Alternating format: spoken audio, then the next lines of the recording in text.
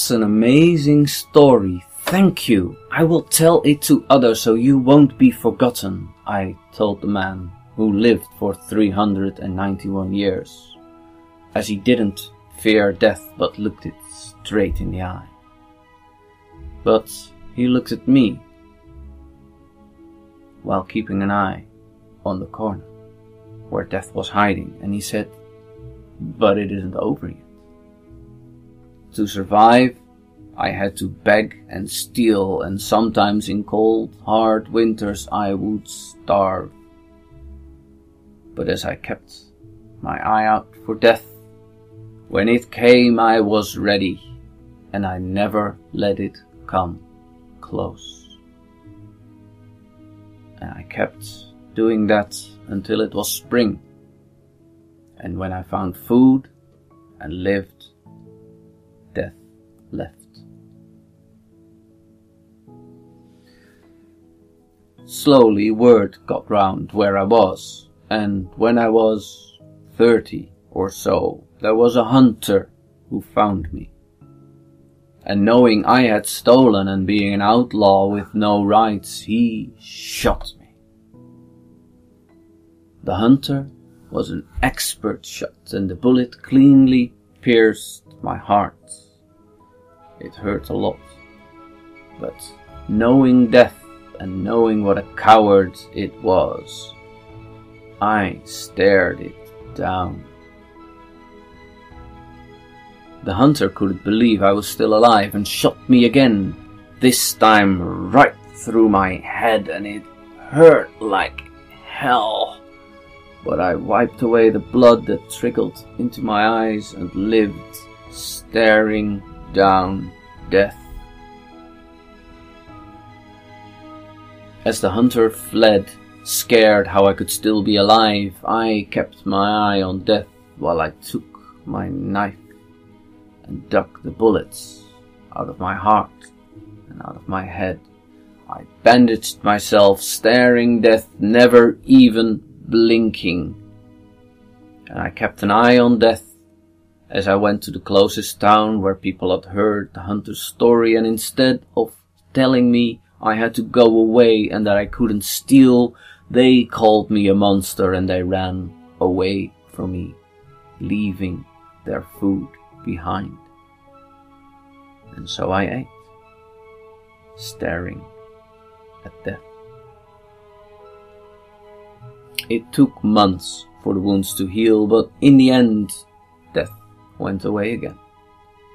And by then the King of Germany, a fat man called Habsburg, had heard I had lived a bullet to the heart and a bullet to the head, and he sent for me, as he wanted to see if what he had heard was true. And so I went. And when I bowed for the king, who was a fat man sitting on a big throne lined with green plush, he told everybody else to leave. So it was just him and me.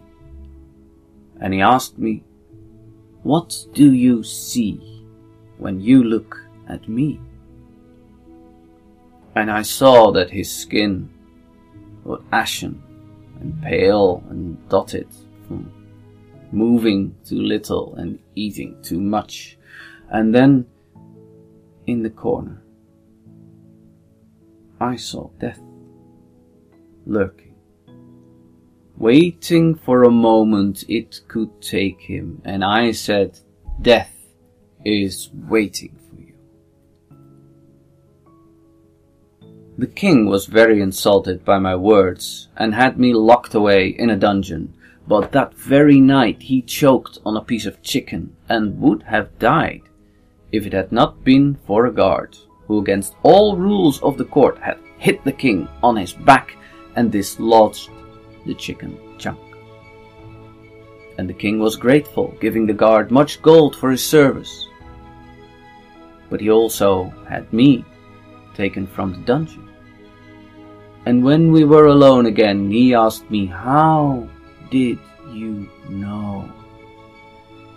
And I told him my story about how when I was a young boy, I should have died, falling to my death, but didn't, as I had stared death in the eye. The king didn't believe me, and who would, really? But still he wondered how I had known. And so he asked me, "Is death here now?" And I looked, and I didn't see it. And so I said, "No, I think you're safe." And so the king, fearing his death, kept me around, always near him, and it was my task to warn him if death ever came round again. And when it did, and it did quite often, as the king was in all honesty quite the stupid man. The king hid in his room, in his bed, and I sat at the foot of the bed and I stared death down for him until it went away.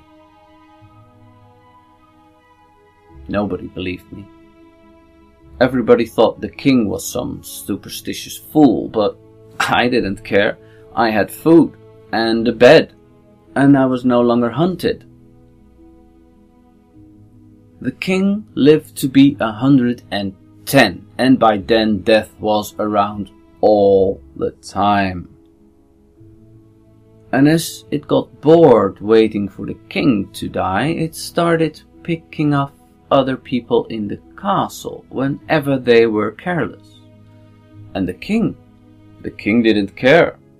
As long as he was alive, the monarchy would live on, and the servants, he thought, well, they're just replaceable.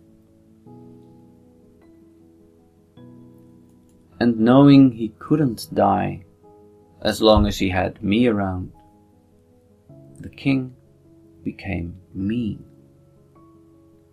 When he was bored, he would have all the servants gather in the courtyards, all of them holding hands, and let a poisonous snake loose. And the first one who would let go of another would be shot by the guards from the parapets. And while all the servants holding hands tried to get away from the snake, this game would go on until somebody got bitten and somebody died. At first it was just once, and I looked away when the servant died and death came for him. But the next week the king ordered the game again, and this time 2 servants died, and then 3, and then 4, and I couldn't take it anymore. So when death came, knowing the game by now, I kept my gaze at the courtyard, the king being the only one standing behind me, and death took its chance and killed the king. The servants were happy, while I waited for death to leave those who were bitten alone. And the guards were glad they didn't have to shoot any more servants, and I was happy enough knowing that I've done the right thing. But at the same time, I was miserable, as I knew the good life had ended. And so in the dead of night, I left the castle and went back to my cabin.